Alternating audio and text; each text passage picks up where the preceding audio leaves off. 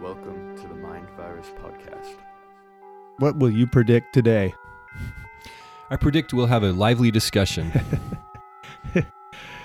Yeah, I predict that's a safe prediction. I predict a few really dark, ominous themes popping up.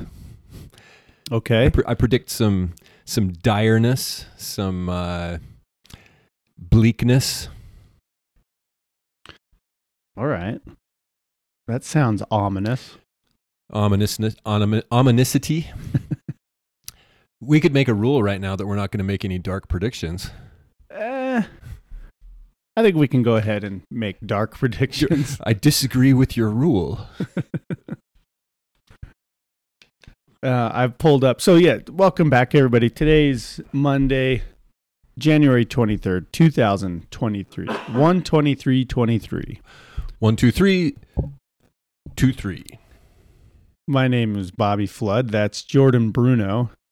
We are the Mind Virus Podcast. Right? Yes, we are. Mindvirus.show on the web. Mindvirus Podcast if you're looking for us in one of the podcast aggregators.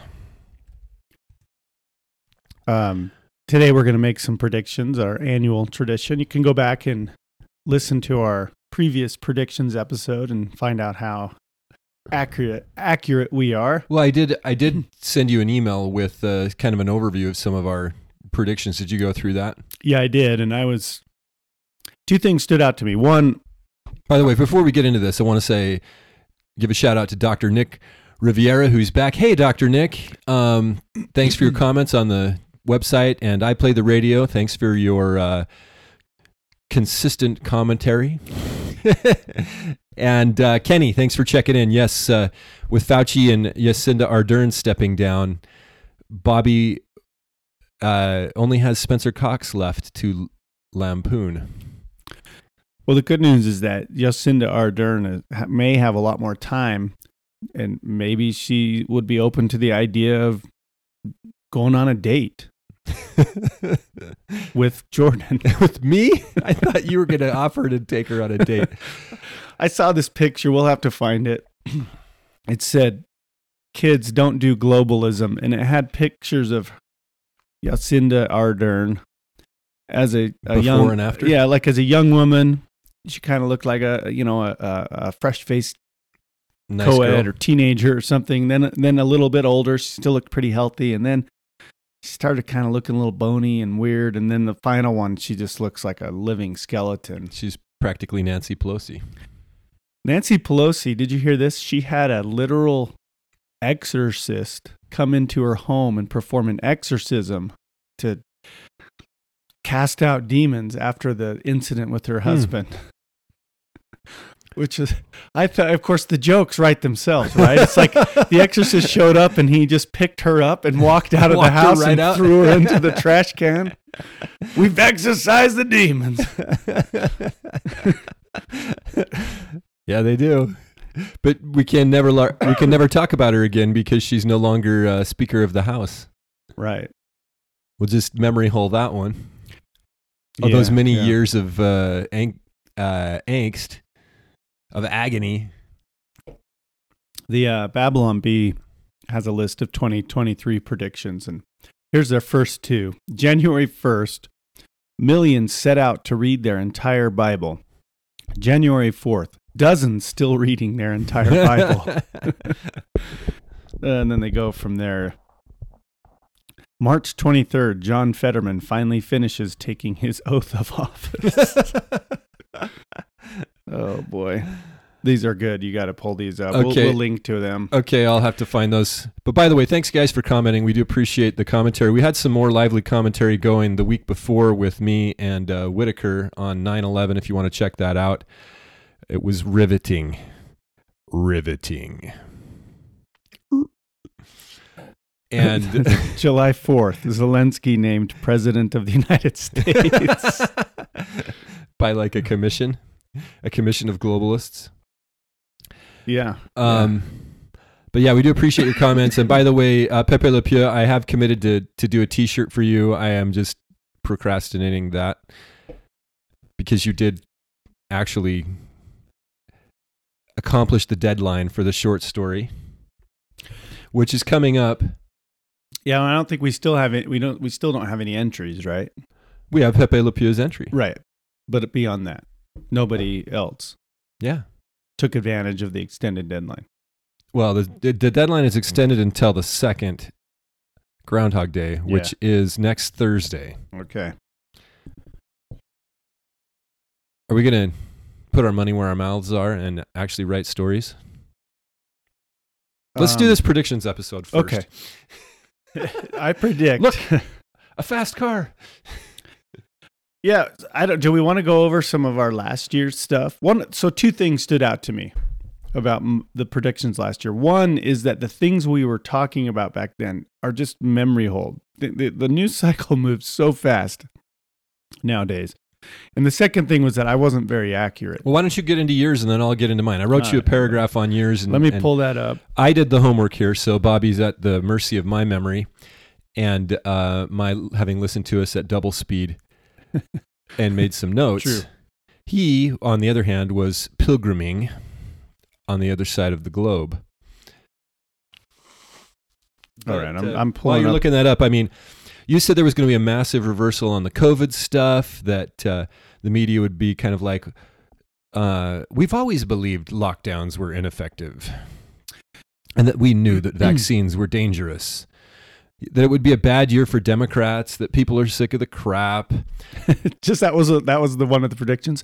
People are sick of crap. I don't know, that I can't remember. I mean, it takes a little bit of bandwidth to go back and I mean we've been doing this for a couple of years now. We've said a lot. Like if you wanted to go like data mine what we've said a lot. We have said a lot. And at the same time, we haven't said very much. I'm looking over this and actually it wasn't as far off. Like I do think that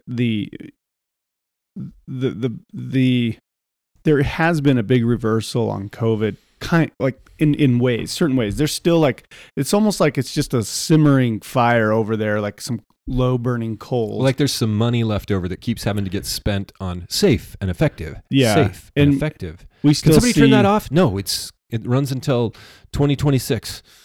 Right. We still see, some fear mongering and some mask mandates or call for mask mandates here and there.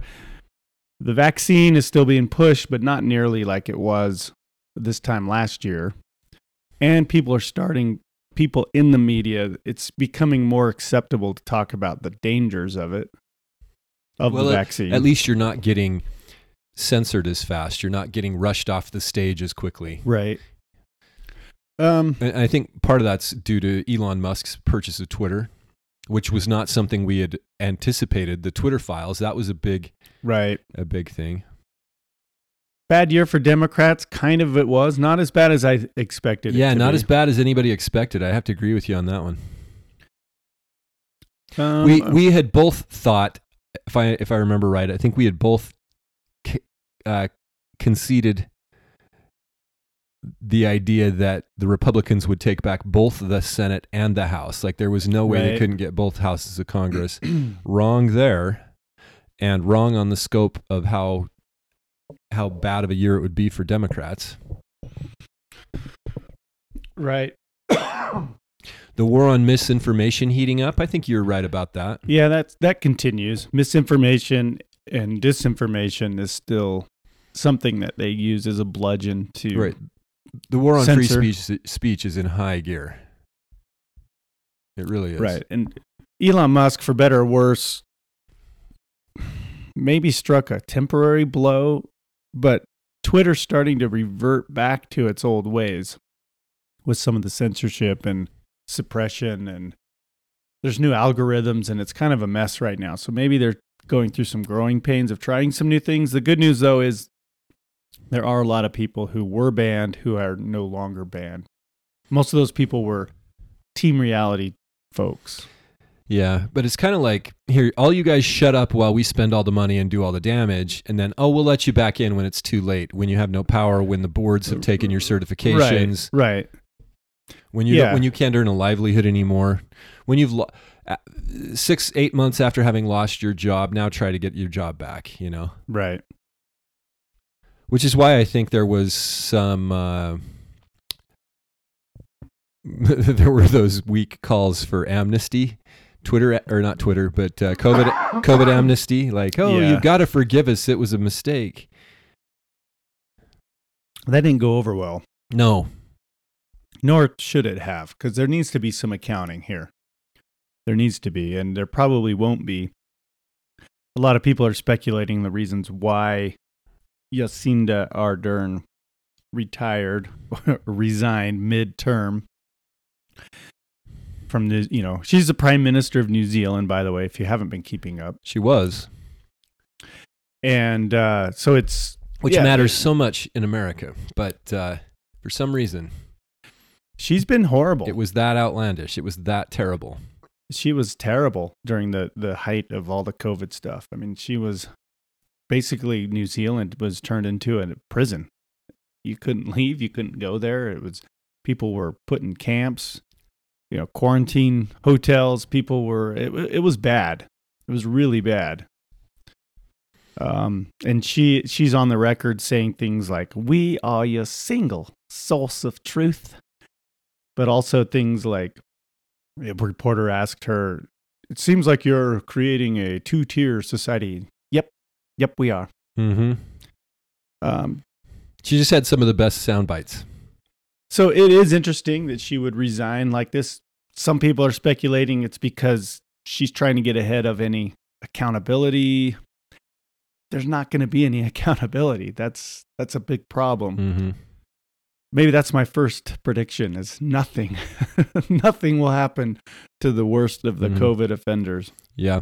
You had said there were going to be some false flag anti-vaxxer terrorists, which we didn't really see. We didn't really see him blame any false flags on anti-vaxxers. Or J6ers. Yeah, J6ers. Well, there's been some more exposure on the J6 thing. All the Democrat stuff fell flat. Yeah, the committee, the January 6th committee, basically everybody on that lost their election or was retiring. I think his name is Kinzinger, Adam Kinzinger. He's now out there. He's selling signed copies of the January 6th Commission for $100. Is that one of the reps? Yes. He's one of the worst. He is a weasel. Anyway, he is no longer part of Congress. He did not run for re-election. Oh, okay. I think now he's got a job at CNN. Really? And I'm not joking. Really? Okay. But the new Congress, the new House of Representatives, which does have a Republican majority, is apparently pushing to release all the security footage from the Capitol that day, which seems like a no-brainer to me, right? That should have always been public. Mm-hmm. For if sure. they wanted us to know the full story. I think the American people deserve to know the full story of what happened at the Capitol building that day. Mm-hmm. But for some reason, there's certain people who don't want us to know the full story. Right. Anyway, it'll be interesting to see if that happens. Yeah, is there the political will to force any repercussions from that to get the people out of jail, out of their solitary confinement or out of their terrible conditions out there? There ought to be.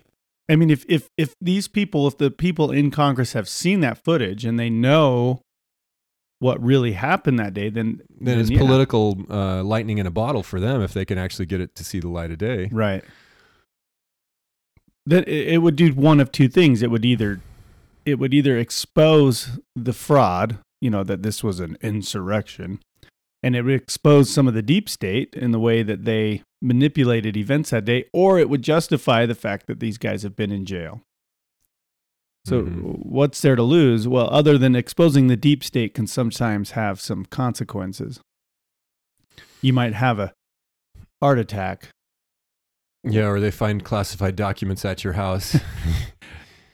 Right. That's so. Is the tide turning on Biden? Are they preparing the way for Biden to be dismissed? Well, when or just not run again? When the FBI won't even observe the removal and the fixing of the documents when they did a televised CNN perp walk style expose on Trump having classified documents. It's remarkable to see the way that each of these things have been covered, right?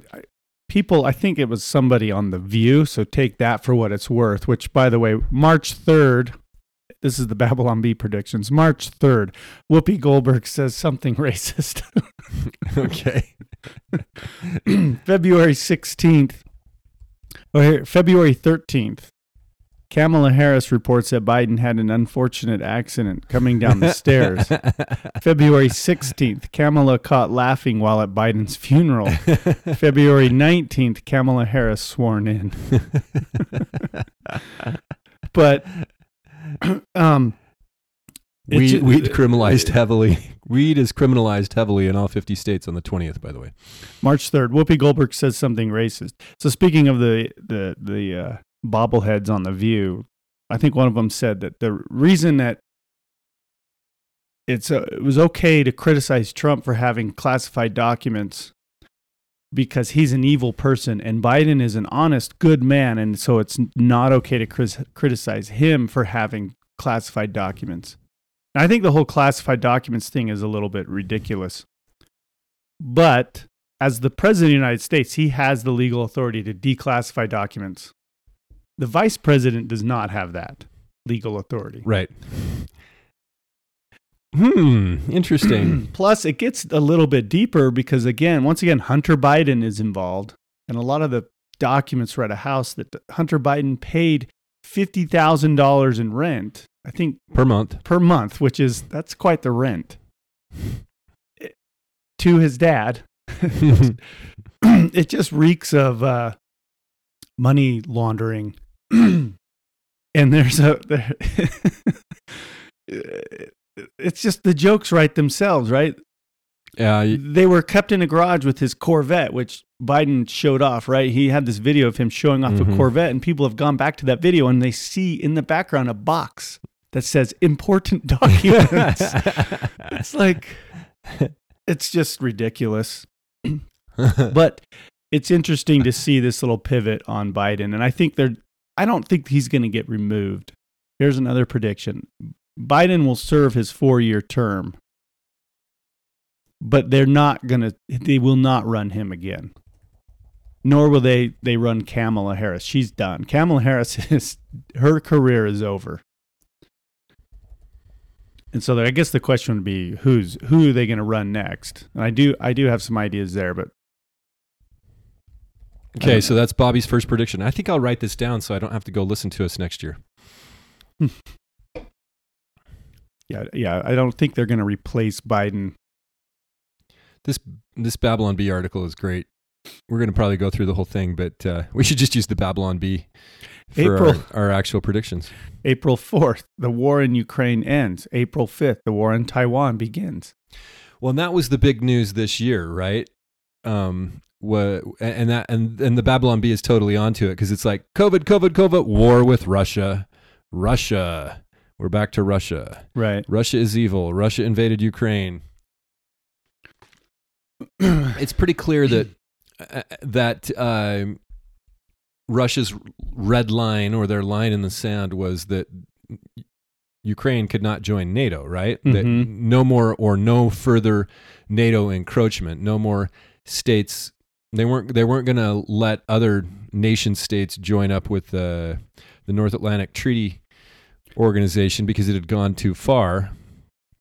And so there was some news recently that the State Department had, or the intelligence agencies had, credible sourced intelligence that they knew that was their line in the sand, yet they were pushing Ukraine to join NATO as fast as possible. Putin gave a speech. I think he had said it. And he was like, in that speech, he was very adamant, like NATO expansion is off limits. Yeah. And NATO had agreed multiple times not to further expand, Right. but they continue to do it to antagonize Russia. So what I'm saying is that the powers that be they knew they were starting a war by doing that.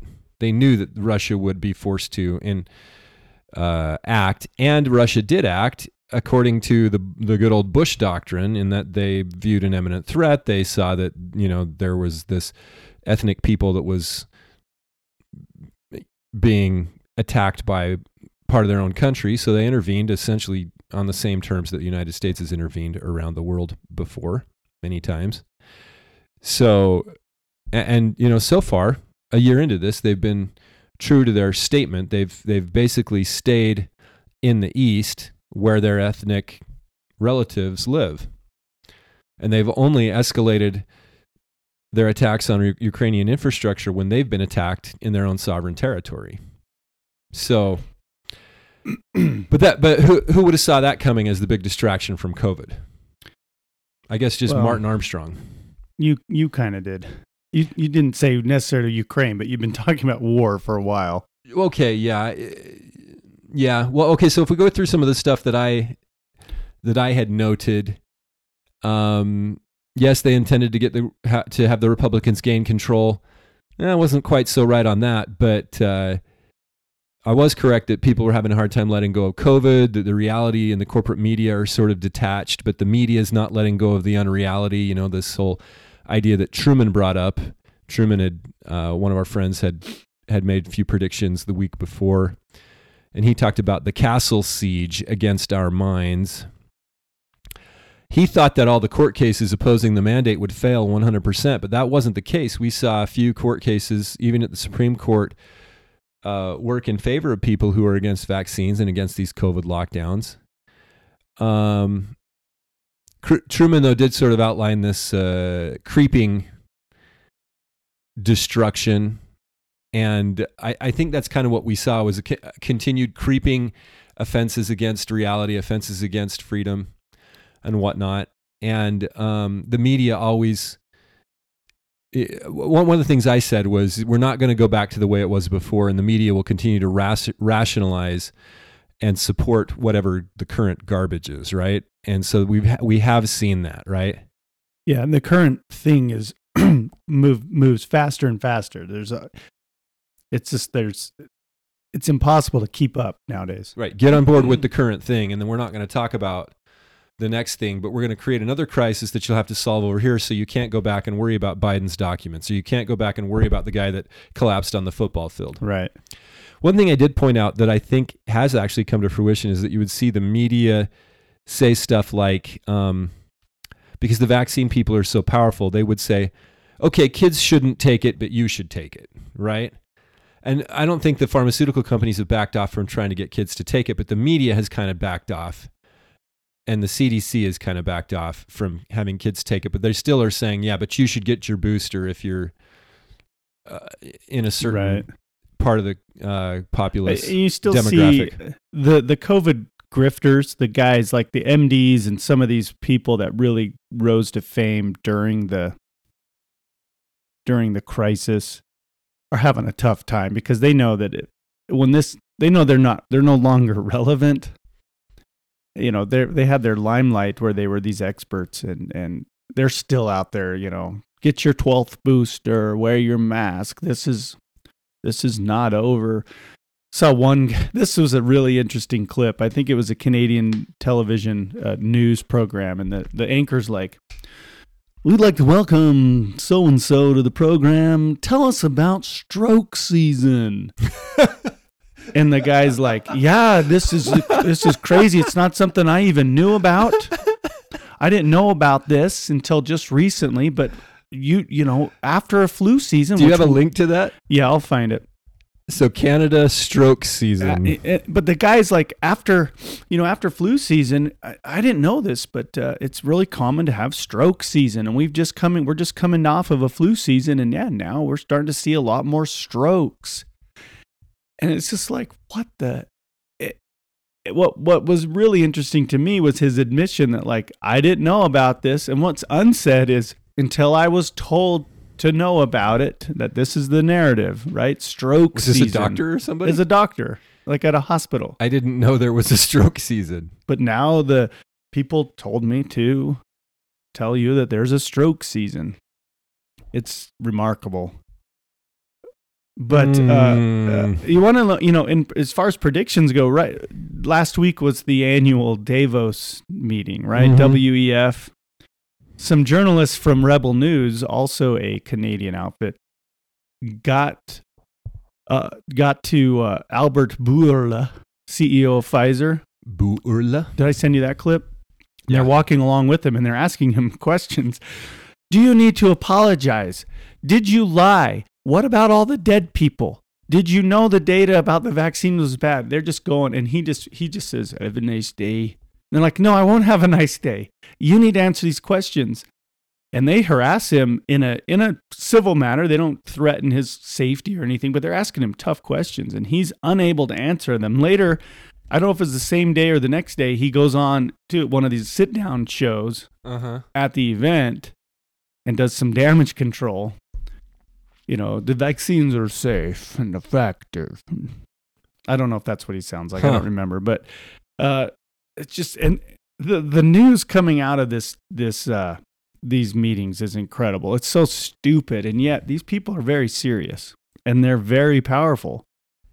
But they want us to live in digital smart cities, or they call them like 5-minute cities, where everything that we would possibly need is within a 5-minute walk, which is called a prison. They want us digitally cataloged. You had the King of England, or whatever his name is. I think it was him saying, no, it was Tony Blair. It's Tony Blair, the former Prime Minister of England, saying we need a digital database to track vaccines. You had Al Gore saying that the equivalent of nuclear bombs were going off every day in the ocean. Like hundreds of thousands of nuclear bombs. People are nuts, but they're very serious. And it's very much, Al Gore also said that they were chosen people. They were enlightened to bring this to the world. Wasn't it Jim Carrey? What's his name? Jim Carrey? Jim Carrey is a person. He's an actor. He's in Truman Show. Who's the guy that ran for president? John Kerry. John Kerry, not Jim Carrey. Jim Carrey. Okay, how come I think of Jim Carrey? John Kerry said something too. About them being select people. Yeah. Elect, select. Yeah, they're called to bring the world his truth. Extraterrestrial. Right. Almost. These people are nuts, and yet they're very influential. You had people from governments all over the world there. You had wealthy people, billionaires. And it's fun to just look at them and go, you guys are all nuts. These ideas are stupid, until you realize that the governments of the world are all controlled by these people. And that things like a smart city or a 15-minute city, 5-minute city is actually being talked about right here in the great state of Utah. And it's like, they don't want us in cars. Did you just say the raped state of Utah? The mind-raped state of Utah? Or did you, when you said raped, you meant the mind-raped I said the state. great state of Utah. Oh, okay. Led by the venerable and honorable Spencer Cox. Botherable? Nominal? Hey, and to the comment about losing our status trinity, there's always others. There's always others.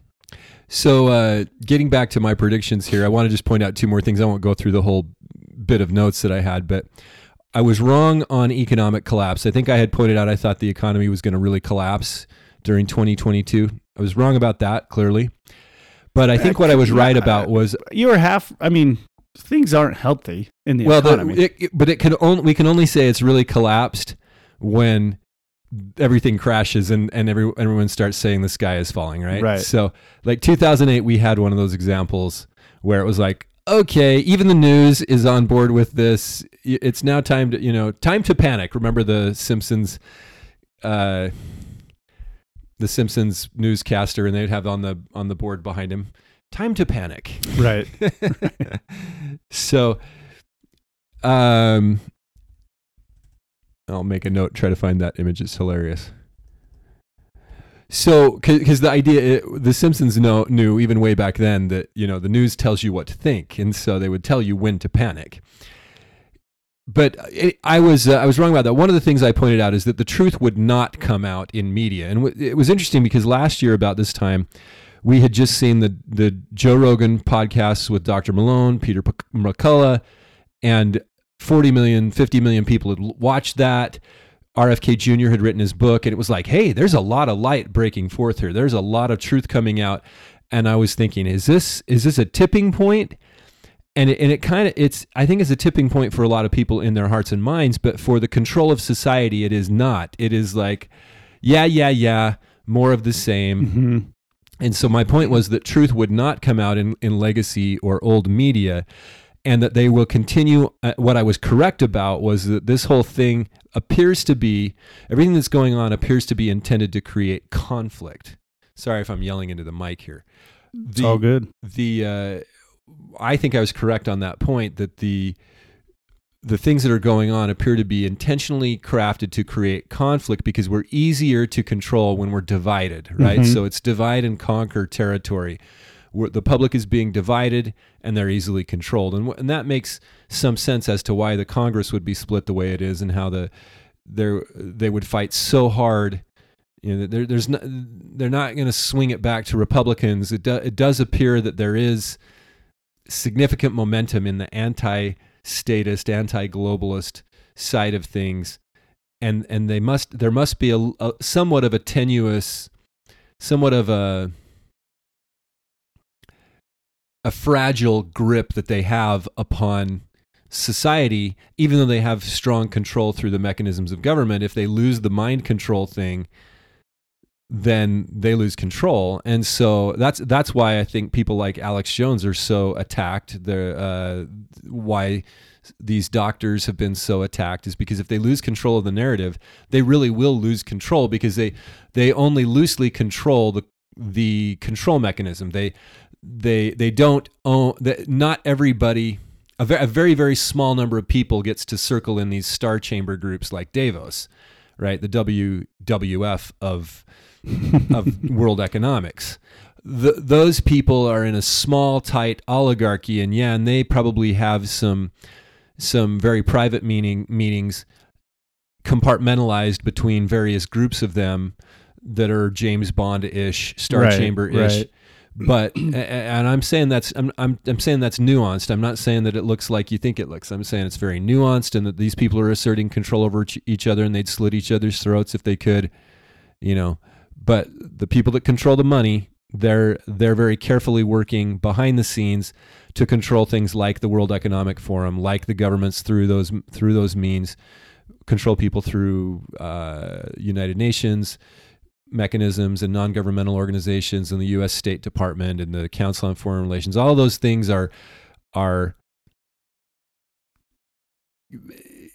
really tricky, full of political and social intrigue. It's not like you join the Council on Foreign Relations and then they just put you through some sort of secret ceremony and tell you everything. Right. No, they would slowly indoctrinate you into their program, and only the cream of the crop in that system are ever going to rise to the point where they understand what the full program is. But anyway, I do think I was right on the divide and conquer stuff, and that the truth would not come out in media.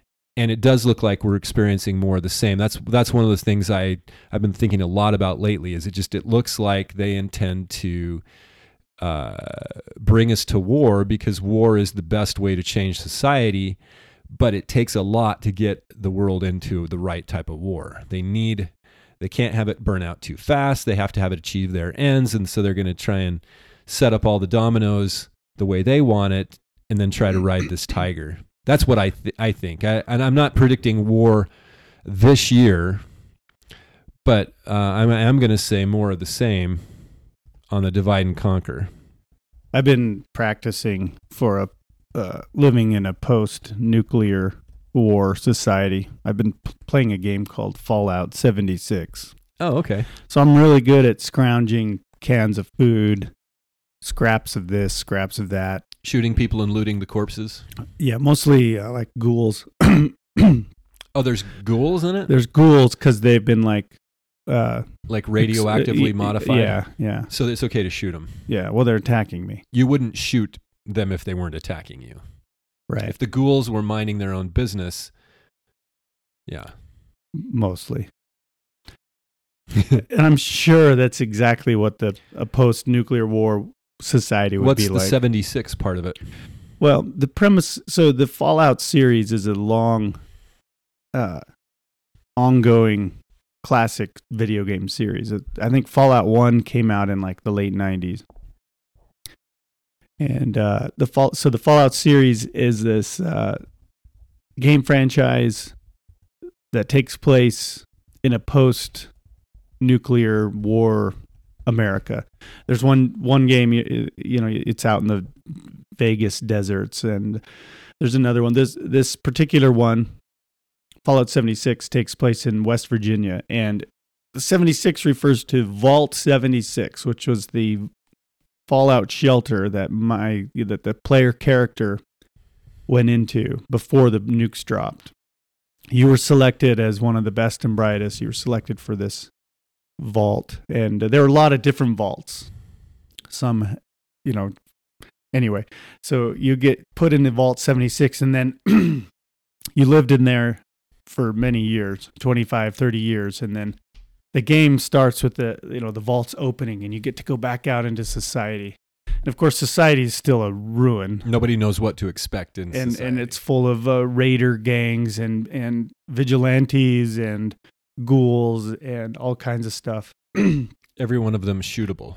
And the world is really interactable, and there's tons of stories and quests. And you don't run into people that like you don't want to shoot. Well, you run into other. Yeah, there's people that you don't shoot, and then there's other player characters are in this world as well. So it's a multiplayer game, and you can instigate fights with them. I tend to keep to myself, and I just like running around exploring. And I've built a little cabin, and it has some things there to supplied. Yeah, rocket launchers, stuff like that. So it's good practice for the real thing. Yeah, just like when I was playing a game. Was in a post-pandemic world when the pandemic hit and everything shut down, and I was like, did I start this? Did I cause this? Did this game is too close to home. What game was that? That's called The Division 2, and that's another shoot 'em up. A lot of shoot 'em ups. So anyway, yeah. If you want to start practicing for a post-nuclear war America, you could play one of the Fallout games. It's realistic, huh? Oh, it doesn't get more realistic. I thought that did you ever watch the TV series Jericho? It was like a season and a half. I saw a little bit of that. I think a few episodes. I thought that was a good one for post-nuclear war type of a small town America thing. Like if they had a pretty good take on it, I thought, even though it was Hollywood and right, you know, kind of dragged on, and there was some interesting. I think a post-nuke, like we're talking like not just a nuke drops, but I mean like apocalypse type nuclear. I think the post of that would be horrendous. I think Hollywood and these games make it sound somewhat romanticized and adventurous. I think it would be an absolute hell. Well, the Jericho series I thought was closer to reality in a lot of ways, because first it was in a small town, so they had a lot more resiliency from that. And they were kind of out on the edges where they weren't super affected by the bombs, right? Yeah, but the first thing was nobody knew who had attacked, what had happened. That I think was an interesting factor. Then you watch them struggle for food, which would have been a lot bigger struggle all the time, but there were only a few episodes where they had to worry about food, right? Yeah, the food thing would be what would kill the remaining people, because famine, and fighting for the food. No supply chains. You're not going to go to the grocery store and buy food. Yeah. And then, those who did have some food would be in a constant state of defending it. I think The Road, Cormac McCarthy's The Road, which we've talked about before, is a much more realistic portrayal of that kind of society. You just have roaming bands of cannibals. It'd just be kill on sight, murder on sight. You'd have to hide a lot. You would, if they find a place. He and his son. It's a father and son, and they find an old kind of cellar full of canned food and stuff, and they eat. They feast on it. It's great, but they can't. They know they can't stay there because somebody's going to come along and find it and kill them over it. So they take what they can and move on. And I think that's a much more bleak and probably realistic example. See, I don't know. I think there's gradations, right? Like people are still going to try to maintain community. It all depends on how much food, right? It all depends on how much stuff there is available to maintain society. And in the case of Jericho, they had access to some farmlands and could you? That's assuming you could grow food in that kind of a scenario, that the air and the water and the soil wouldn't be just toxic. Well, yeah, I guess I gotta find some. I was talking to a friend the other day about this, and I've got to find some of the data. But my understanding is that the Soviet era notion of nuclear winter is sort of propaganda. This idea that we could really damage the environment that much is a lot propaganda. The question is, from the crowd that I've researched and I've spent significant time looking into things like wind patterns and fallout and what happens in the immediate aftermath of nuclear attack. You need to survive the first 14 days as far away from the radiation as you possibly can, because that will determine your next 1 month, 3 months, 1 year, 3 years, 5 years, 20 years. And so if you don't want to die a horrific death, a slow death over a few months of radiation poisoning, you need to stay out of the radiation for the first couple of weeks. First 7 days is really important. Then the next 7 days, because of half-lives, right, is still important, but not as important. And then you need to find clean water if you can, but by 14 days, a lot of it is dissipated, especially the fallout. Now, the place that gets nuked, the center of the military installation or whatever big city or wherever the nuke hit, that's going to have radioactive effects for much longer. But the fallout is the big thing you're worried about, and that's only about a 14-day window. So a lot of people would be sick from radiation poisoning. But in places like, Jericho was supposed to be either in, I think it was in Kansas, like it's supposed to be western Kansas on the Colorado border type of a thing. So it's like out in the middle of nowhere. The writers had actually done some research on, where might you not be as affected as just totally blown up. And they're just really interesting things like airplanes having to land on interstates. Jericho ends up fighting with a neighboring town that had a manufacturing facility. So the manufacturing facility they were able to build mortars and attack their neighbors, and they were fighting over salt, right? Which is an age-old thing. They were fighting over the salt mine, and which was in Jericho's jurisdiction or whatever. And you see the roving gangs pop up almost immediately from the criminal element that existed previously. And so then they start to hoard resources, and it becomes a big, tribal endeavor. And the town of Jericho is trying to maintain sort of its civility. Right. And trying to work together because of the leadership of the town. And they're constantly being pulled at by these other elements. But, anyway, I think it's interesting for a lot of reasons there. And what happens is after a while, they then become aware of remnants of the military, right? And they're at the mercy of the information, right? So at one point they think the military's come to save them, but it turns out it's just a rogue element that's nobody's in charge of. And then after a while, there are mercenaries that are hired by the government that says they're the new government, but Mhm. then there's a fight for who the real government is, so that a lot of that does kind of make sense. I think one thing that the show sort of glosses over is how strongly embedded the United States continuity of government system is. Like, I don't think you're going to have a hard time knocking out the command structure or what purports to be the command structure that gets to own the totality of what the United States of America is. Right. Because those guys have spent, I mean, if there's one thing that our people have spent our tax dollars on, it is that. How to keep control out of your hands, how to keep control in their hands, how to keep control over the military and the nukes and the resources of the government. I think in a scenario like that, you would probably have the military under the directions of whoever's left of the government, telling us to turn in all of our resources. Take your food storage, your water storage, your guns, your ammo, and turn them in here, and then they'll be redistributed equally, type of a thing. And I think you might, yeah, because they can't have people just self-sustaining, especially in little enclaves or communities of people out there. They might have to deal with the local militia at that point. I mean, small towns.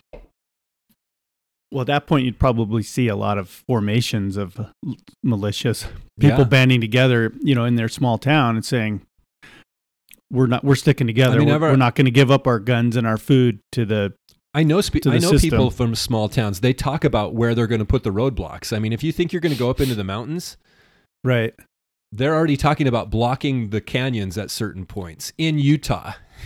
No, can't come in and last minute take advantage of their preparations. We might have talked about this. Remember when the COVID shutdowns happened? It was like a matter of 3 or 4 days, right? We went from somewhat normal life. There was kind of some talk in the air to being locked down. Yeah, and that's likely what will happen is that any military elements will start to control movements of people. Well, so you don't even have to worry about their roadblocks. What we didn't see were the roadblocks, but the Wasatch Front, for example, would be really easy to pin people in here.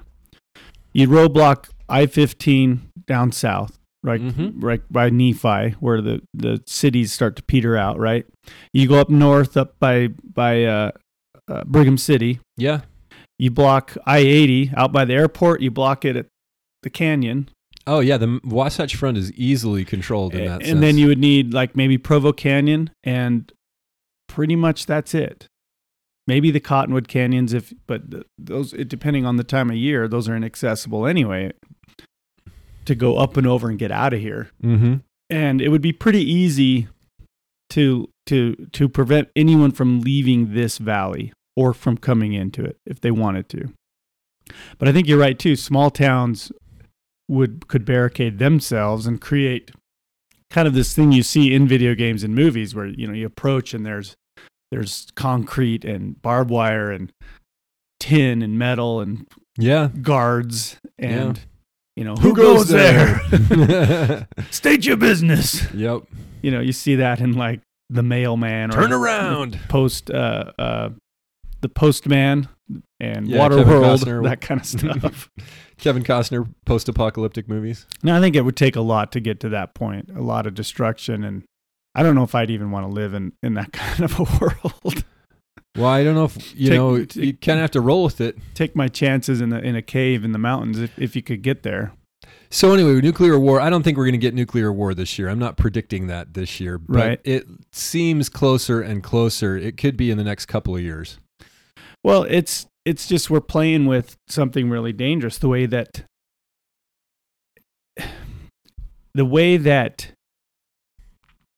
Russia is being, what's the word I'm looking for? Being antagonized, antagonized. Yeah, provocation.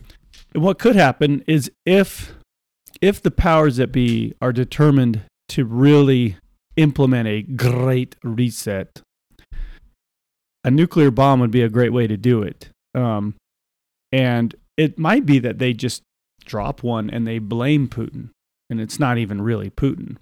It might be that they frame it in, some rogue terrorist group got a hold of one and drops it. Yeah, somewhere. go watch the movie Life of Brian and watch the mob in the movie Life of Brian. That it's hilarious, but it's not, because Right. all they have to do is shoot off a nuke somewhere and then blame it on whoever they want, and the Russians will protest and say it wasn't us, and we'll say Yeah. it was you, and that's it. We'll just declare war on them. You just said Jehovah. Yeah. No, you just said it. I don't know if that's the scene you're referring to, but eventually they all just end up killing each other. Well, there's the one where they find the shoe. They find his shoe on the ground, and the mob is following him. And but it would be pretty.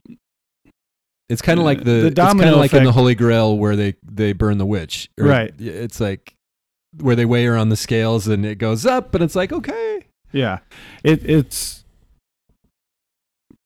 could happen, right? And I think that's something that a lot of people are warning about right now. But the saber rattling, the pounding the drums of war is really disturbing when you see people in our governments and other governments talking about this. Lindsey Graham, warmonger Lindsey Graham, was out there recently saying this needs to be escalated and it needs to go on for as long as it takes. And we got to get, Ukraine's got to have tanks. Germany, you better give Ukraine tanks. And it's kind of frightening when you think that these people are deranged and will do anything to increase their own power. And one of the best ways they can do that is war. They love war because it's like they have all these toys and they want to play with them. They know they're not going to be the ones over there dying in the war.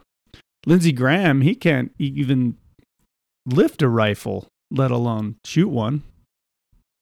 Well, the former prime minister of Russia, who he's like is he a Putin protege? This Medvedev guy? I don't know. Maybe. I don't know, but he was the guy that took over for a few years while they straightened out the laws so that Putin could continue to run Russia. There's this article here on Zero Hedge that he's warning that the world is on the brink of World War III due to the West's escalating of this war, which it is,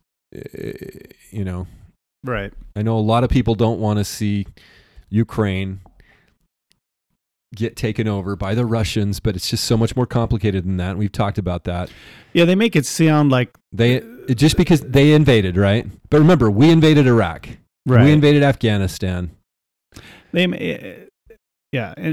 they make it sound like this is an unprovoked, unprecedented invasion when it's an ongoing conflict that's been going on for a long time, especially with the Crimea area. Yeah, very clearly it's been going on for a long time.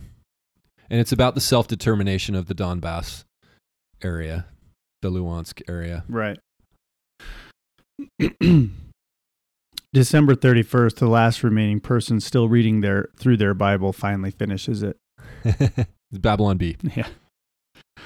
Okay, well, those were kind of some dire predictions, and we already broke the rule about no dark predictions. Well, I don't think we made those actual predictions. We just kind of were talking about possibilities. We said Medvedev said we were on the brink. Right. Well, a lot of people are saying that we're on the brink. Well, it's pretty obvious we're on the brink. Right. This is a kind of situation where it's like one event could spiral everything out of control. Yeah, that one Gulf of Tonkin, right? Right. And remember, of course, that never happened. They just made that up, which is what we were just postulating, is they'll just drop a nuke somewhere. Right. Or tell us that a nuke has been dropped somewhere. Wag the dog. Right. Well, anyway, so what do you think is going to happen this year? For the sake of making predictions, we have to make a few predictions. Elon Musk, October 27th, Elon Musk buys The View, promptly cancels the show forever. Well, here's a prediction. Forever. Okay, so I've made the one prediction about Joe Biden. Here's another prediction about a country's leader. I think Justin Trudeau is in for a very rough year in Canada. And I would not be surprised if he either loses a special election or resigns, like Jacinda Ardern. And then those two will marry, and they will move to a bunker somewhere, an undisclosed location, and have a bunch of little tyrant children. And in the next generation, they will run the world. And they will know that their mother is their single source of truth. Okay. No, I do think Justin Trudeau has a bad year. That's one other prediction for me. Okay. From me. But how about You're predicting not World War III yet? Not yet. Although we could definitely see an escalation over there in the Ukraine. I mean, the people that are kind of have control over whether or not there's escalation or not are all calling for escalation. I'm saying we're definitely going to see escalation. And so let's define escalation. Does that mean foreign government or foreign armies like the United States military and maybe some others are on the ground fighting that war? Or does it spread more to like Poland or more into parts of Russia? What do we mean by escalation? I mean, Russia will take wider control of the country. You think they're going to take over Ukraine? Like completely? They will probably take over the country militarily, but say that they're going to allow the Ukrainian Kiev regime to adjust, and they're going to make plans they're going to be talking about splitting it down the middle. Do they dispose of Zelensky? Yeah. You see, he's going to move to the United States and become the president of the United States. He will become president of Rhode Island or some. No, he could come here and be president of a major bank, be a maybe. Huge celebrity just for doing nothing. He could. You mean like here. William and Meghan, or is it what's his name? It's not William. I don't know. It's Harry. I don't know. I don't want to ever think about them again. You can get Sorry, that's what I think about them. You can get a book that he wrote, and he also reads the audio version. I saw an excerpt, and it's horrible. It's absolutely horrible. He talks about his body parts, and it's bizarre and terrible. And why? November 9th, Pizzagate conspiracy confirmed true. So I'm saying that Russia will take control of Ukraine to depose Zelensky and set the foundation for a new regime. At least that's going to be their story to the international. Mm-hmm. I think that's likely to happen or be in progress by the end of the year. Okay. What do you? So when you say escalation, what do you think? No, I think more money to Ukraine. I think we might see the United States or NATO become more overtly involved. Right now, it's basically a proxy war. We might see some air support. I think that means war, though, doesn't it? It does. I mean, it is war. And anybody who thinks we're just, quote, standing with Ukraine is ignorant, because we're fighting a war. It's just a proxy war. This is exactly how World War II began. Yeah, we're funding every bullet that flies over there. Yeah. On the Ukrainian side, anyway. Right. World War III, brought to you by Pfizer and the American taxpayer. Right. Who funds Pfizer. Brought to you by Lockheed Martin. Brought to you by Raytheon. It could be Pfizer. Well, Pfizer too. All those biolabs over there. Yeah, that's one thing that doesn't get talked about, all the biolabs in Ukraine. Yeah. Okay, so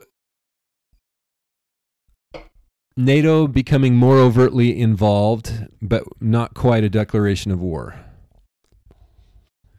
Sure. Okay.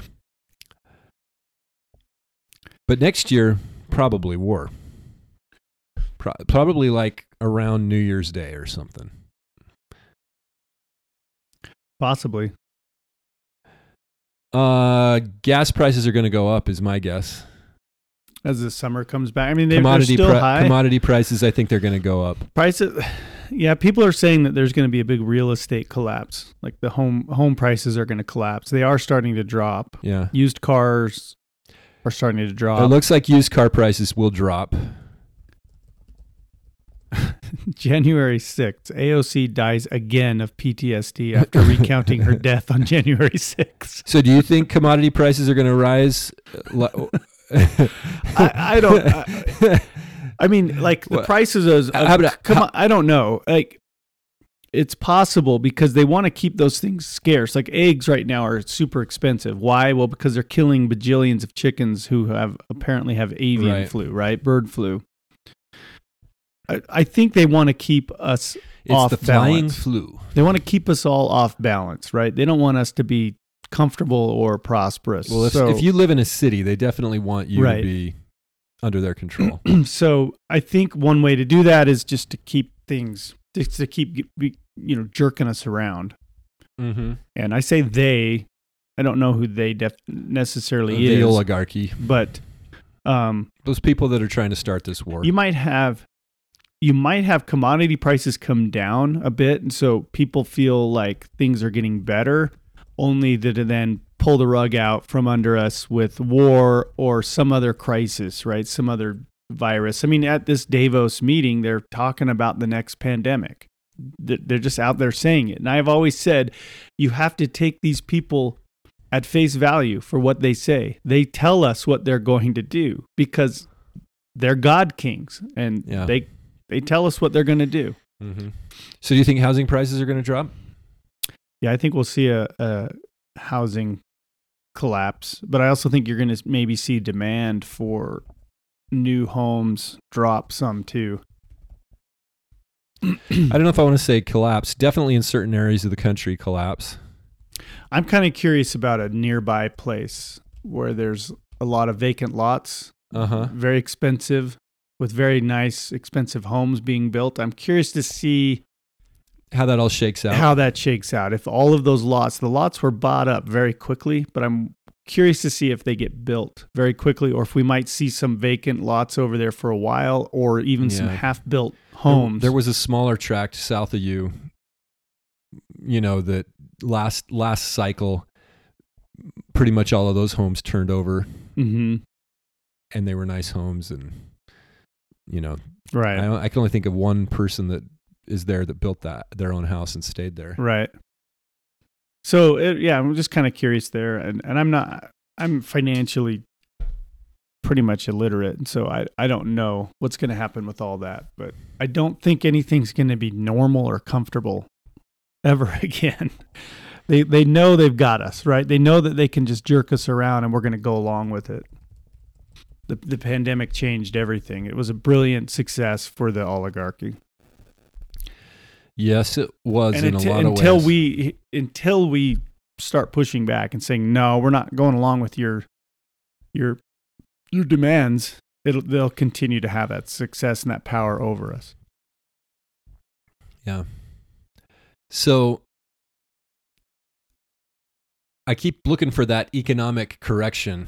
This could be the year, but there's a lot of money, and this is again according to Martin Armstrong. He seems to have a pretty good head on his shoulders, in a lot of ways, at least in my opinion, as I've tried to match up what's happened in the last few years based on what he's taught. He's saying, look, the money's flowing out of Europe. It's leaving Europe and it's going to come to the United States. So that's going to sort of stabilize American markets. It's going to push the American stock market up when it should be going down. It's going to keep the dollar strong. It's going to keep, American industry strong because Europe is destabilizing. Europe is essentially on the chopping block. It's ready to be destroyed here because why? Because we can't buy oil from Russia. So therefore, their economy is going to collapse, and they've got to send all their money to Ukraine, and they've all got to gear up for war. So the capital, the savings, the people who have money will be moving it out of Europe into the United States. Mm-hmm. It's a solid assertion. I think it appears to be happening. Because for all intents and purposes, things are not good, and things should look worse than they are.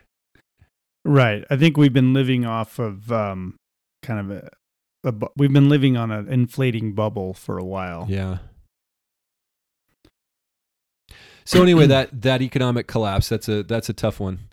I think it's just slow moving, I guess. It's been an ongoing slow motion event, I think. That it's one of those things that goes slowly until it doesn't. And then it's suddenly. It's slow, gradual until it's sudden. What do you think about like an internet holiday or a bank holiday? Like we've postulated that in the past, that at some point there will be a shutdown, and good old Santa Claus over there was talking about cyber attack again. Yeah. Klaus Schwab was talking about cyber attacks. Again, you got to take these people at face value, and I think that that's definitely a possibility. We've predicted that in the past, and it hasn't happened. We never put any specificity to that prediction. I still think it's going to happen, but the question is when. Yeah, I think that again, that's another really great way to sow a bunch of chaos. And imagine the things that would change without the internet. If the internet was down for a week, and I don't just mean your ISP. I mean like the entire internet. Like you're not paying for anything with credit cards. You're not getting gas. You're not getting groceries. You're not paying bills. You don't have information. Your cell phone doesn't work very well. Because I think in line with that, they would shut down the cell phone towers as well. So do you think something like that's going to happen this year? I don't know about this year, but I think a lot of all of this goes back to Agenda 2030, right? What does 2030 mean in Agenda 2030? It's the year 2030. Mm-hmm. We're 2023 now. And I think that the oligarchy, I think they want to accelerate this. I think they're serious about 2030. And I think that they kicked things off in 2020 with the pandemic, the plandemic. And I think they're serious about this, and they say what they're going to do. They think like it was who was it? It was John Kerry. He said or Jim Carrey. They're God John kings. Or Jim Carrey. They're enlightened. Okay, they're called to bring light and truth to us, the dirty, useless masses. Right. So what they do is they present you with a crisis like coronavirus, and then they get the governments to change the laws that work for their reset. So they need these crises. So the next crisis would probably relate to the internet or the financial system, so they can then. But it's all underlying it all is the climate crisis for them. That is their God. And so they can spin anything to be a climate crisis. The internet needs to be shut down because there's too much commerce and there's too much power being consumed and there's too much human movement. I wonder if the climate crisis thing is just to create division, because they could get, if they could get their reset done, we could hear climate crisis just go away. You know, all these people in all these special groups, like the woke groups, the gay groups, or the trans groups or whatever, you don't realize that the people you're putting in power could just, once they get power, they'll turn around and make an edict and say, you can't be that anymore. No, it's not climate change anymore. It's this way. And all of these causes that created the division just go away because they have control. And that happened in the Eastern Bloc countries after the Bolshevik Revolution in Russia. They got all loosey-goosey with their morals. Then the right people got control, or the wrong people, however you want to look at it. And then they just implemented whatever social controls they wanted. And you could or couldn't be it, and you could or couldn't say it. And if you dissented, you're going off to the gulag. So I think that the climate change is that for Western society. Maybe they want, I don't know if they really want electric cars or not. That what they don't want is a bunch of people with cars. Yeah, they don't want anybody with cars. The electric ones are, they like those because they're just more controllable, and they're You can limited shut 'em in down. range. They're limited Yeah. in range. They're easy to shut down. Here is the official United Nations Agenda 2030 website. The headline: Transforming Our World, the 2030 Agenda for Sustainable Development. See, their goal is to transform the world. Right. But the way they're going to do it is not that they're not going to be able to get it just by proposing the transformations and then have everybody adopt them. No, they have to do it by what force. What they do is they have to throw out coronavirus, and then they're going to have to at some point throw out the war.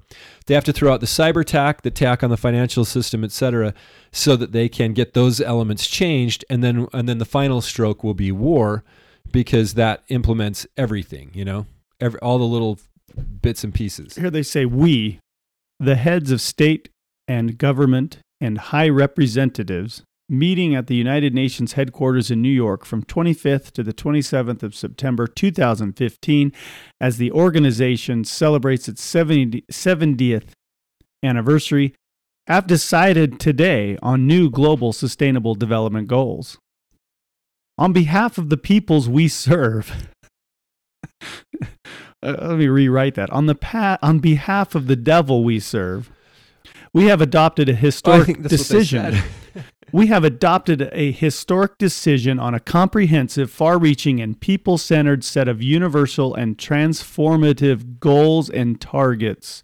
We commit ourselves to working tirelessly for the full implementation of this agenda by 2030. Did you vote for that? No. We recognize that eradicating poverty in all its forms and dimensions, including extreme poverty, is the greatest global challenge and an indispensable requirement for sustainable development. We are committed to achieving sustainable development in its three dimensions: economic, social, and environmental, in a balanced and integrated manner. We also build upon the achievements of the Millennium Development Goals and seek to address their unfinished business. You read between the lines. That's communism. Sure. That is totalitarianism. That is a takeover of the entire world, and to transform our way of life. And of course, since then, they've let the cat out of the bag and say things like, you'll own nothing and you'll be happy. You're going to live in these digital prisons, these cities that are basically prisons. So the point is, this is a slow-moving process. This is a decade-long process, and it's going to be marked by this change by cataclysm, change by crisis methodology that they clearly have been employing since 2020. Yeah, they're patient people, but I think they're growing more impatient. A lot of guys like Klaus Schwab, he's in his 80s. I think he wants to see this play out. He's been working on this for decades. A lot of these guys are in their 80s. A lot of the world leaders are old men and women, and I don't think they want to die with all of this up in the air.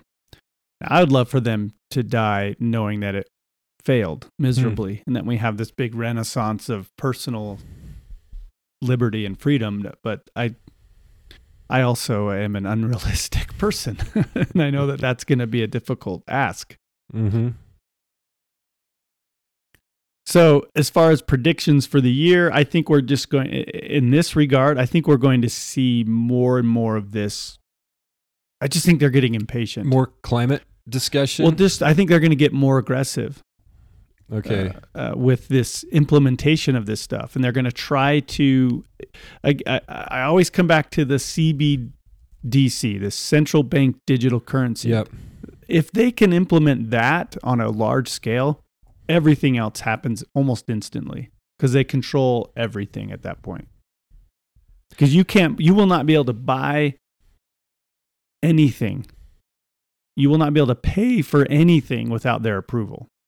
In such a scenario, if they were to wipe out all the current currencies, right? The dollar, your local currencies, your shekels, your dinars, your yens, your whatever, and they just assigned everybody a digital value. Instantly, you have you've eradicated poverty, and I'm putting air quotes in the air, and you've also eradicated prosperity. Mm-hmm.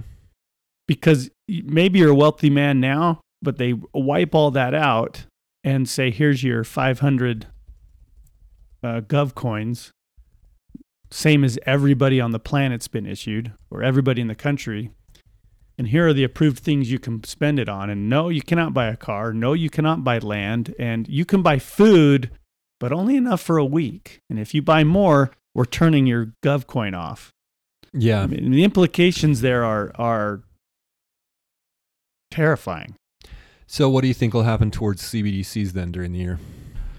I think we're going to see a lot of advertising, a lot of propaganda, a lot of legwork is going to be pushed on us. I think digital is going to be pushed on us a lot in the coming months and years. The digitization of everything, digital IDs, digital currencies, do more digitally, no more cash. I could see that for sure. And then I just don't think they're going to get their full CBDC without a war and without ration accounts. Yeah, I think you're right, and which is why they have a war sort of warming up, right? They kind of have that in their it's warming up. They have that in their back pocket. It's in process simultaneously because it's a necessary coordinated ingredient. I think they know that a lot of these sustainable development goals don't happen without a war. I think they know that. Digital IDs. Is there a move to get a digital driver's license here in Utah? Yeah, there has been for a while. It's slow moving, but Utah has been on the list. I use that loosely. I don't know if there's an actual list, but Utah seems to always be a part of these like pilot programs. Digital ID, 10-minute cities, 15-minute cities, whatever the number is. I think there's talk of that here in bike lanes area. everywhere. Yeah, right. You've got, I think this mayor of Salt Lake is building one of these little tiny homeless shelter communities, which is just going to be a disaster. You can't have people coming and going in these little homes and not expect them to just be trashed because they don't own them. It's just going to become... Oh, it's for homeless people? Yeah. It's a tiny homes for homeless people? Yeah, it's a way to house homeless people, but it's not like they're transferring the deed to them and saying, this is now your home. It's just another shelter system as far as I understand it. And it's just going to get trashed because nobody owns it. The people own it. Right. People that don't pay for it, don't pay for the maintenance, don't pay for the upkeep, have no incentive to keep it up. And so it'll just become a crime-ridden trash bin.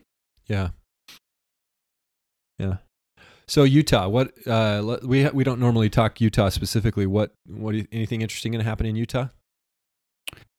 I think the Utah Jazz will finish the season around 500, which will be an overachievement based on their preseason expectations. Okay. I think they'll continue their No Whites Allowed scholarship program. I think it's not a election year in Utah as far as governors goes, but I think Spencer Cox is going to have a rough year. I think he's he'll how many gaffes? How many major gaffes? Every time he speaks, it's a gaffe. Yeah, but how many major ones are going to hit the news? Not very many because the news doesn't cover him in a critical way. He's got a very, very sympathetic press here in Utah. Mm-hmm. I don't know why that is because he's not exactly a charismatic or inspirational the reason person. that they're sympathetic is because that's the program. Well, right. But sometimes you can understand like, oh, people like that person. Like Ron DeSantis seems to be well liked. Mm-hmm. Which he is has to be because he's fighting. Which is why the press against doesn't. The grain. He doesn't have a sympathetic press. Yeah.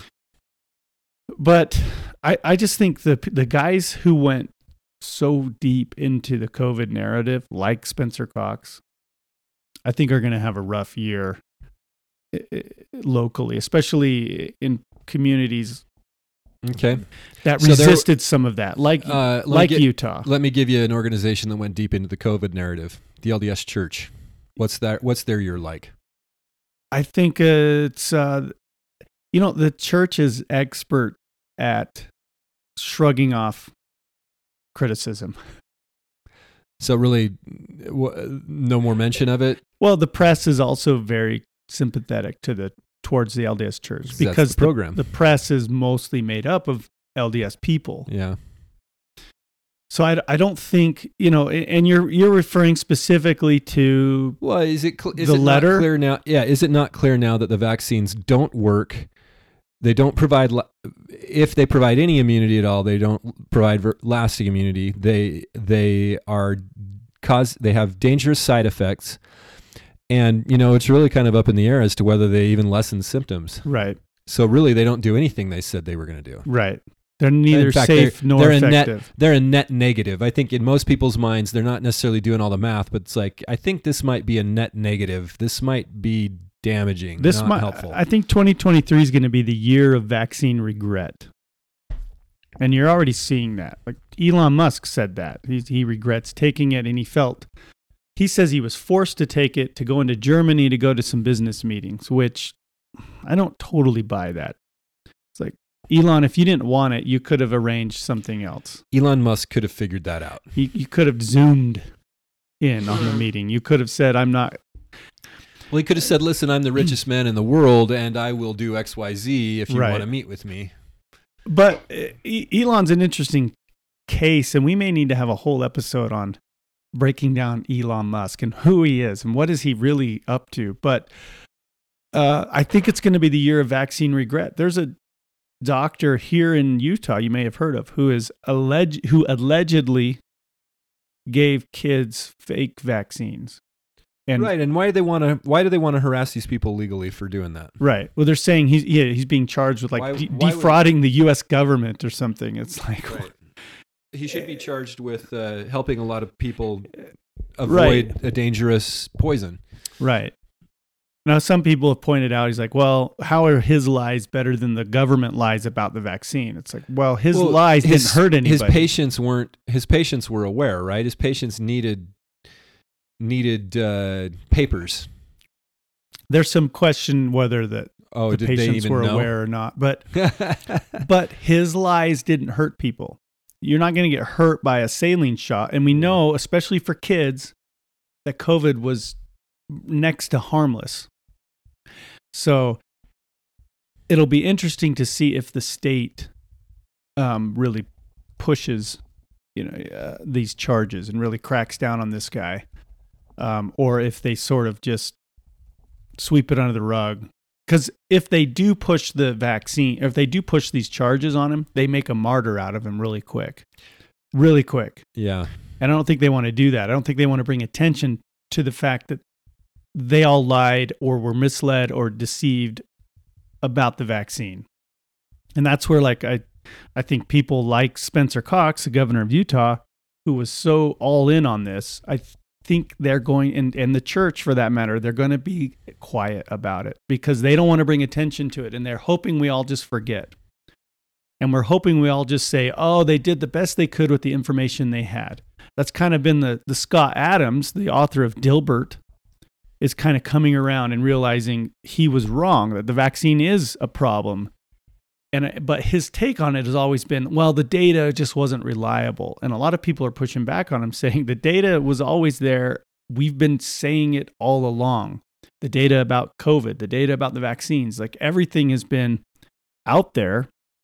And there's good, smart people that have been saying COVID's not as dangerous as we're being told, or ivermectin is working, or, pick your controversy. And then especially with the vaccine, from the very beginning, people have been skeptical that these vaccines are going to do what they claimed. And they aren't just saying that because they're anti-vaccine. They're saying that because the clinical trials, the data in those was suspect. They are very small sample size. So to get back to the prediction, it's going to be the vaccine regret year. And then I think the people that pushed it really hard are going to be trying to keep a low profile so that they aren't held accountable and they aren't forced to answer difficult questions like, why did you push this on people under your influence? I hope for that. I mean, I want that to happen because there needs to be some reckoning. I think there's going to be at least one significant controversy for the LDS Church this year. I don't know that. I doubt it's going to be the vaccine, but I think people. I think they've lost. I think they've already lost the hearts and minds of many people who were previously, all in due to that vaccine letter, and I think that fallout is going to continue to gradually show as people slough off. Just this is like more of a slow shedding of. Yeah, see, the church issue is hard because some people just stop going, but other people continue to go because it's a family thing. It's a traditional thing, but they're not bought into it. So I think with you're starting to see policies mimic that in that they are lowering the standards for everything. That used to be you had to be really gung ho to go on a mission. Used to be that they really pushed home teaching numbers, but the program it's just becoming mush. Mm-hmm. It's becoming very mushy, and it's like, yeah, as long as you say the right things and promote loyalty to the right people, you're considered a good Mormon now. That's almost all that you have to do. Well, and the church has been public with their alliance with the Sustainable Development Goals and the UN. And there's an article this last week on the church website celebrating 10 years with UNICEF, which is a UN organization. And it's sort of this you've seen this push for this new term, right? It's been over the last few years. The church is calling itself a global church, and I think they're trying. We have a global faith leader, right? And I think they're trying really hard to have a seat at these tables. And you could argue that they're doing it for good reasons, or this reason or that reason, but it's undeniable that there's been a more significant over the last, say, 5 to 10 years, a more significant effort to be accepted by these big global organizations, these NGOs, right? Non-government organizations like the UN, like the WEF, like the NAACP, that you've seen a lot of this kind of thing. And I think that has people scratching their heads. Well, I agree with you on that they're going to continue to push this global church marketing thing as if it's a good thing. And they will act like that's, all the cool kids are doing it. All the cool kids are into the UN. We've always been in the UN, blah, blah, blah, blah, blah. Meanwhile, they're going to lose a lot of people, at least mentally, if they haven't already. I mean, I think the Ezra Taft Benson Republican Mormons, prepper types, are really on edge right now. And there's a huge identity crisis going on, I think, amongst a lot of members, because those types realize, the more conservative Mormons are realizing, hey, we're not in Kansas anymore. Right. This is not your father's Oldsmobile. This ain't your father's Oldsmobile. Yeah. Yeah. Yeah. So 2023 is it could be a year of accountability for a lot of this stuff for everybody, all these different organizations. There's a huge, the medical field, they have a crisis of trust. Do you I'm not going to trust a doctor. I will trust doctors. I'll tell you what, I care a lot more about getting to know the doctor. Like, I know if I have a friend that's a doctor and I'm thinking, and it's a woman, and I'm thinking, I would think I need to go see her for even just the little tiny things. It's like, I'm not walking into somebody else's office. Right. Yeah, I'm not going to go see a doctor that I know was a lockdowner and a mask pusher and a vax pusher. I'm not going to do that. And hopefully I don't have a need. Hopefully there's not an emergency need where, I have this sort of fear in the back of my mind that I'm going to be on a hospital bed needing some emergency surgery of some kind. And along the way, they stick me with the vaccine or other things I didn't consent to. Right. because I don't trust any of these people. And I know there's good, honest nurses and doctors out there. And if you're one of those people, you should start speaking up, because your entire profession is destroyed. It's ruined. The trust, you've gone from some of the most trusted people in the world to some of the most distrusted. And journalists are the same way. If you're a good, honest journalist out there, you better start speaking up, because your profession is wrecked. Mm-hmm. And maybe 2023 is the year where a lot of that comes to a head. I mean, we know the mainstream media is not trusted, but that trickles down to local. You think I trust the local guys, the KSL guys and the Deseret News guys? Of course not. Yeah. And until they start speaking truth, well, just in the I'm last, not going to trust them. Just in the last couple of months, it's almost become like, look, they're just lying about everything. What they're talking about is irrelevant, and it's mostly lies. So why even tune into them? Right. So maybe 2023 becomes a year of accountability and reckoning, and it's hard to put some of these predictions into the space of a year, right? Yeah, but that's what you have to do, because that's what we do. That's what the news media or the but it's trends. All the people want in the media field, and that's where it could get dangerous, though. If the needle or if things start to tip to where it gets to a point of like mass. Critical mass on some of these things, they're going to have to throw in a new crisis to distract us, to make sure that we don't hold these people accountable. We make sure that there isn't a critical mass that says, right, you screwed up our whole lives and now we're going to hang you from a right. We'd love to talk about that. We'd love to talk about all this corruption and Hunter Biden, symbolically hang you from a pole. Hunter Biden, laptop, vaccine injuries. Yeah, we'd really love to talk about that. But you know what? We just drafted your 3 oldest children into the military, right. And they've got to go fight this war because there was a cyber attack that we blamed on Russia, or a financial attack that we blamed on Russia, or a nuclear attack that we blamed on Russia. Right. Or all of the above. Or all of the above that we blamed on Russia. Right. We'd love to, but I'm sorry. I mean, that idea is so unpalatable. It's like, these are evil people. I mean, just our health and human services here in Utah, or what do we call it? The health department, the state of Utah, they've just proven that this executive branch is full of liars and sycophants and right. people who are statists, whose minds are blown, and they're the ones that are going to be running all these programs that related to war, and they take your tax money. They spend it. They choose who builds the highways, who builds the state buildings. They have way too much power. Yeah, because they get way too much money. If you don't think there's corruption right here in your local governments, you need to just go to a city council meeting, and they'll just openly talk about all these conflicts of interest that they don't even realize or don't care that are conflicts of interest, like, hiring their brother-in-law to build the city park or whatever. Mm-hmm. It becomes the nature of almost all men.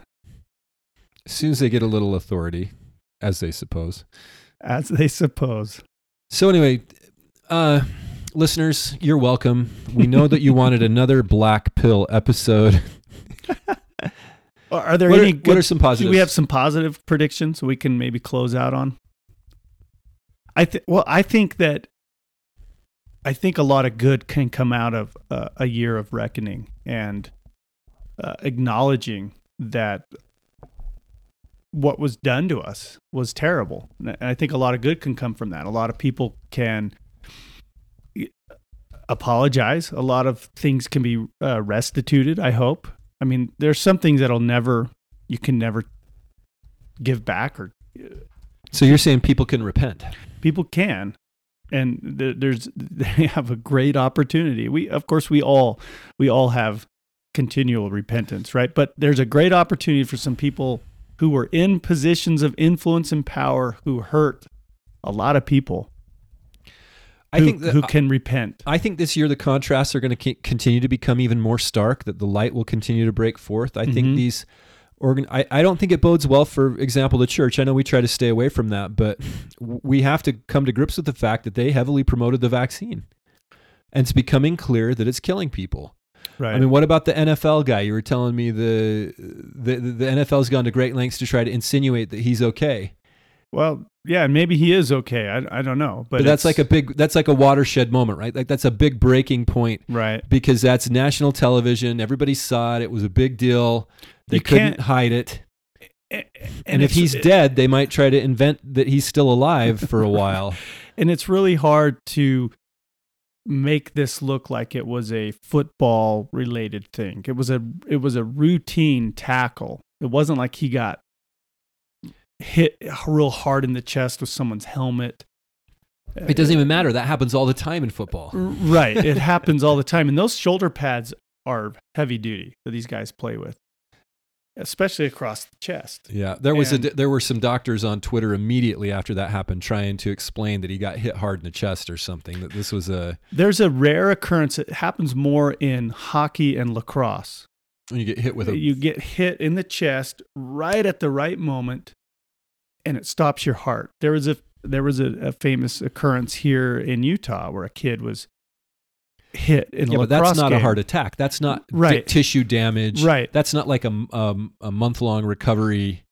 This kid collapsed and was dead on the field, and they zapped him with the stuff, the defibrillators, and they brought him back. And I think that story was actually shared in a general conference, but it's a great story. And some of the local, it was a big deal here locally. Different sport. And again, in lacrosse and hockey have gone to great lengths to provide that protection of the heart. It's not an issue in football as much because the contact is different. You don't have a very concentrated. When has it ever been an issue in football? I don't remember ever hearing Think about the number of football. Football's been around for a long time. It's thousands of games played. I mean, millions of games if you go into the high school levels, and you just don't hear much about this. Now here we're in an era of athletes collapsing all over the world, and it finally happens in the NFL on national TV, a primetime game. And I think it opened a lot of people's eyes. I think people maybe in the backs of their minds were thinking, this is weird. All this died suddenly. And then it happens in their domain, right? The world, what they care about. The NFL is America's church. I mean, it really is. It's a Sunday thing, and people treat it very seriously. And I enjoy watching the NFL. It's one of the few sports leagues I still watch, despite all of its issues. As far as gladiatorial contests, it's spectacular. It is. And it's surprising. And the way the to game me, is played is spectacular. You run and you boom. Yeah, they blow up. It's like they're running along and then they run into each other and or they lay out and there's so many opportunities for these incredibly acrobatic catches, such deft movement, the artistry of the whole thing. These athletes are amazing. It's an amazing combination of brute force and precision. And here you had this guy collapse. And look, let's remember the NFL covered up concussions. They went to great lengths to cover up concussions for a long time. For a long, long time, and they still won't acknowledge. Yeah, they're fighting against that. You think they're not going to try to spin somebody's, a much more serious injury or death?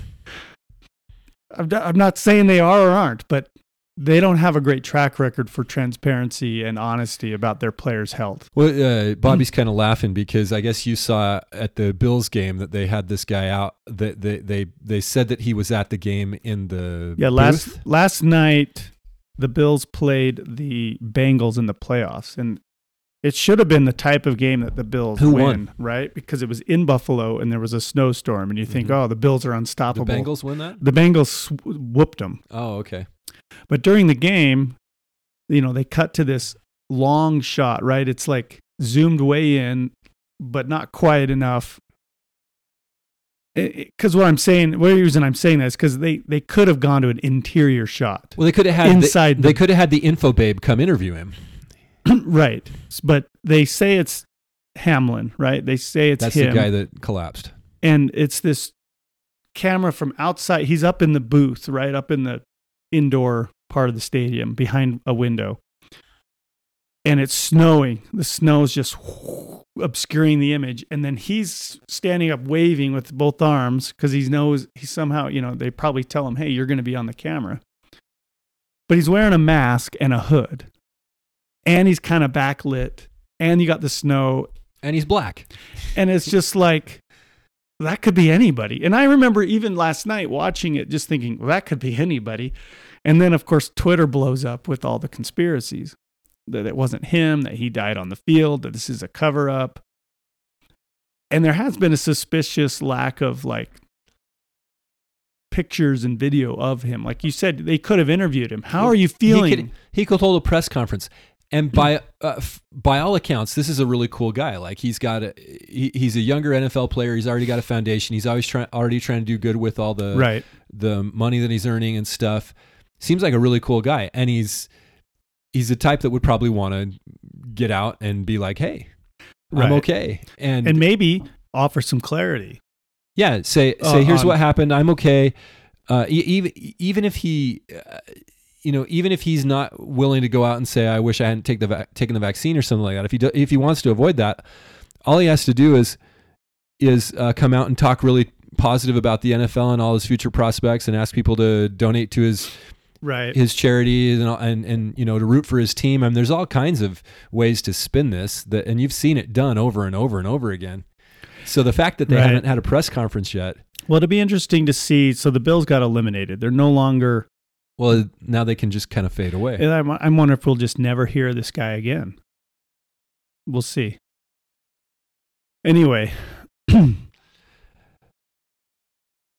For those that have eyes to see and ears to hear, I think the contrasts are becoming very stark. Like there's too much surrounding that.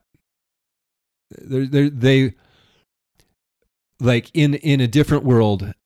Well, not even in a different world. In this world, if that guy was okay, if he could put two sentences together, he would be on camera already. Like they would have him. Like, look, here he is. He's fine. Yeah, I think you're right. There's no way that they would use that. They would use that for monetary purposes. They'd run it up the flagpole. There's no way that guy is able to speak or whatever if they haven't already put him on camera. It's just, I mean, we've just seen it way too many times. Right. You that's just part of the color commentary. That's part of the pregame, part of the during the game. In the it was meantime, such a big event. How did you feel? How did you feel when you found out the whole team was that they shut the game down? How did you feel about the fact that your team didn't finish the game? How did you feel when you found out the nation was praying for you? Just think of the questions they want to ask that guy. Well, and being around athletics and have him give his answer and being around athletics and athletes most of my whole life, I would think that he would have been down there on the sideline during that game. This is a playoff game. He's healthy enough to attend, but he's not healthy enough to be on the sideline. Maybe he has some brain damage and that's what, and it was the real guy. And they're just like, hey, wave your arms. Maybe he's got like a childlike mentality right now or something. It's possible he was hurt pretty bad. I think the bottom line though is that the American public has a right to know if this indeed was a vaccine injury. Now, again, eyes to see, ears to hear. It's pretty obvious that this was another case of propaganda. Well, another case of collapsing suddenly, right? We've seen it all over the world, sports world. You've seen it a lot in soccer, and I don't know why. It seems like it's more concentrated in the European soccer leagues. Maybe AstraZeneca, which was prominent over there, was more dangerous. I think that's been taken off the market.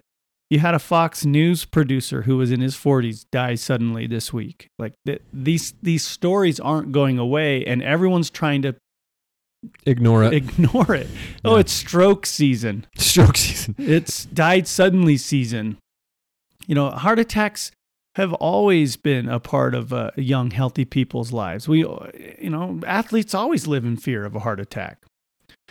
And there's been that famous case of Hank Gathers, Loyola Marymount basketball player who died on the floor. That was an anomaly. That was it. And that's that was the only one I remember that was from in when the I was 80s. younger. That was like in the 80s. Yeah.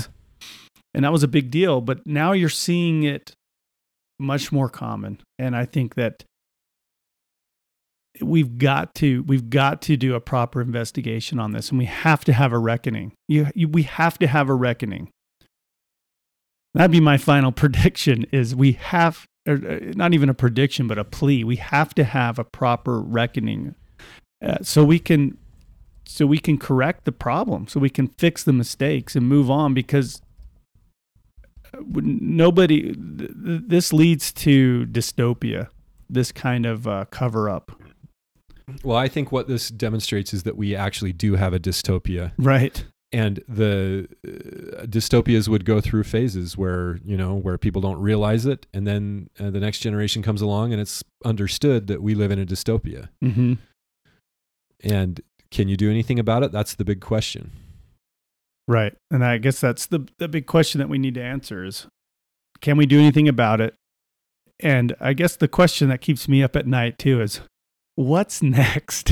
Well, I think for a lot of things, that question has many facets that I ponder and wonder about. I think I picked this up from Martin Armstrong, and I'm not saying we should put all our faith in him or anything like that, but I do think 2023 is going to be a year of chaos. I think he's right about that. Chaos is probably the best way I would want to describe what we're going to see this year. One thing after another.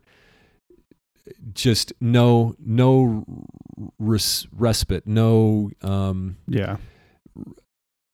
real place to rest. You're gonna just keep having problem after problem, and I think it will be in people's personal lives and on the national stage. It's like we're seeing layoffs, big time layoffs going on everywhere, and I think that's going to spread like a cancer through the society. But at the same time, if you're a business owner, you probably won't be able to find the people you want to fill your jobs, which is a strange paradox, right? Right. But I think there's things you can do in your own life to inoculate yourselves.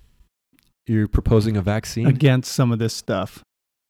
Just be, as we always talk about, just get prepared, whatever that means in your own personal life. Temporarily prepared, spiritually prepared, mental, emotional. And understand, I think it goes a long way just to understand that what you hear from major sources, institutions, is probably a lie. If it's not a lie outright, it's got some sort of an agenda behind it. Right. And you have to just take it for what it's worth, which is usually not very much. But usually there's enough in there to warn you about what might be coming. Like I keep saying, these people tell us what they're going to do. Yeah, they are. And take them for their word. Yeah, they're nuts, sure. They're totally doing that. They might be nuts, but they're also influential enough to carry out their insanity. Right. Well, somewhat of a black pill episode. Yeah, that's normal. Well, we do appreciate you listening. Leave your own predictions in the comments, or if you've got something to say that, if you have a bone to pick or something, if we're off base, let us know. We need to be more controversial because that's when these people come out and speak to us on the website. Yeah, that's how we get more clicks, right? Yeah, but we have to say something that they disagree with. Right. I think all of our listeners must be black-pilled. Like Avatar is a bad movie. Have you seen any good movies lately? Did you see the second Avatar? No, I haven't. I don't really want to pay money for it. I've watched I got caught up when I was on my trip. I got caught up on some television shows on the long plane rides. I watched Yellowstone, which everyone told me to watch. And that was the whole fun. thing? Yeah. All 5.5 seasons. On the plane, you were able to watch it? On the 2 plane rides. Holy cow. There and back, because those were long. Yeah. There was a couple episodes I couldn't watch because I didn't get them properly downloaded, but I just watched them when I got home. But no, movies, no, I haven't seen a whole lot of movies recently. Like I said, I got caught up on some television shows. And then I've been practicing for the apocalypse a little bit, and I'm getting into the busy season with my my career. That's not a career, my job. So practicing for the apocalypse, everybody wants to know what that means. Oh, that's the video game. Oh, okay. Yeah, Fallout 76. Everybody already knew what that meant except for Jordan. If you'd like to play Fallout 76 with me, maybe leave a comment. Maybe we can arrange something. I think I can think of 3 or 4 people that'll probably contact you. Maybe we should have a Mind Virus podcast listener Twitch stream. So if you're into that, if you just leave your real email address when you make a comment on the website, we will see that, but the internet will not. And Bobby can email you. Please don't leave doxable information in the comments for liberals, for the, I don't even like to use the word liberals, statists, oligarchists, for them to pick up on. Well, okay. We will see you again next week. I'm all predicted out.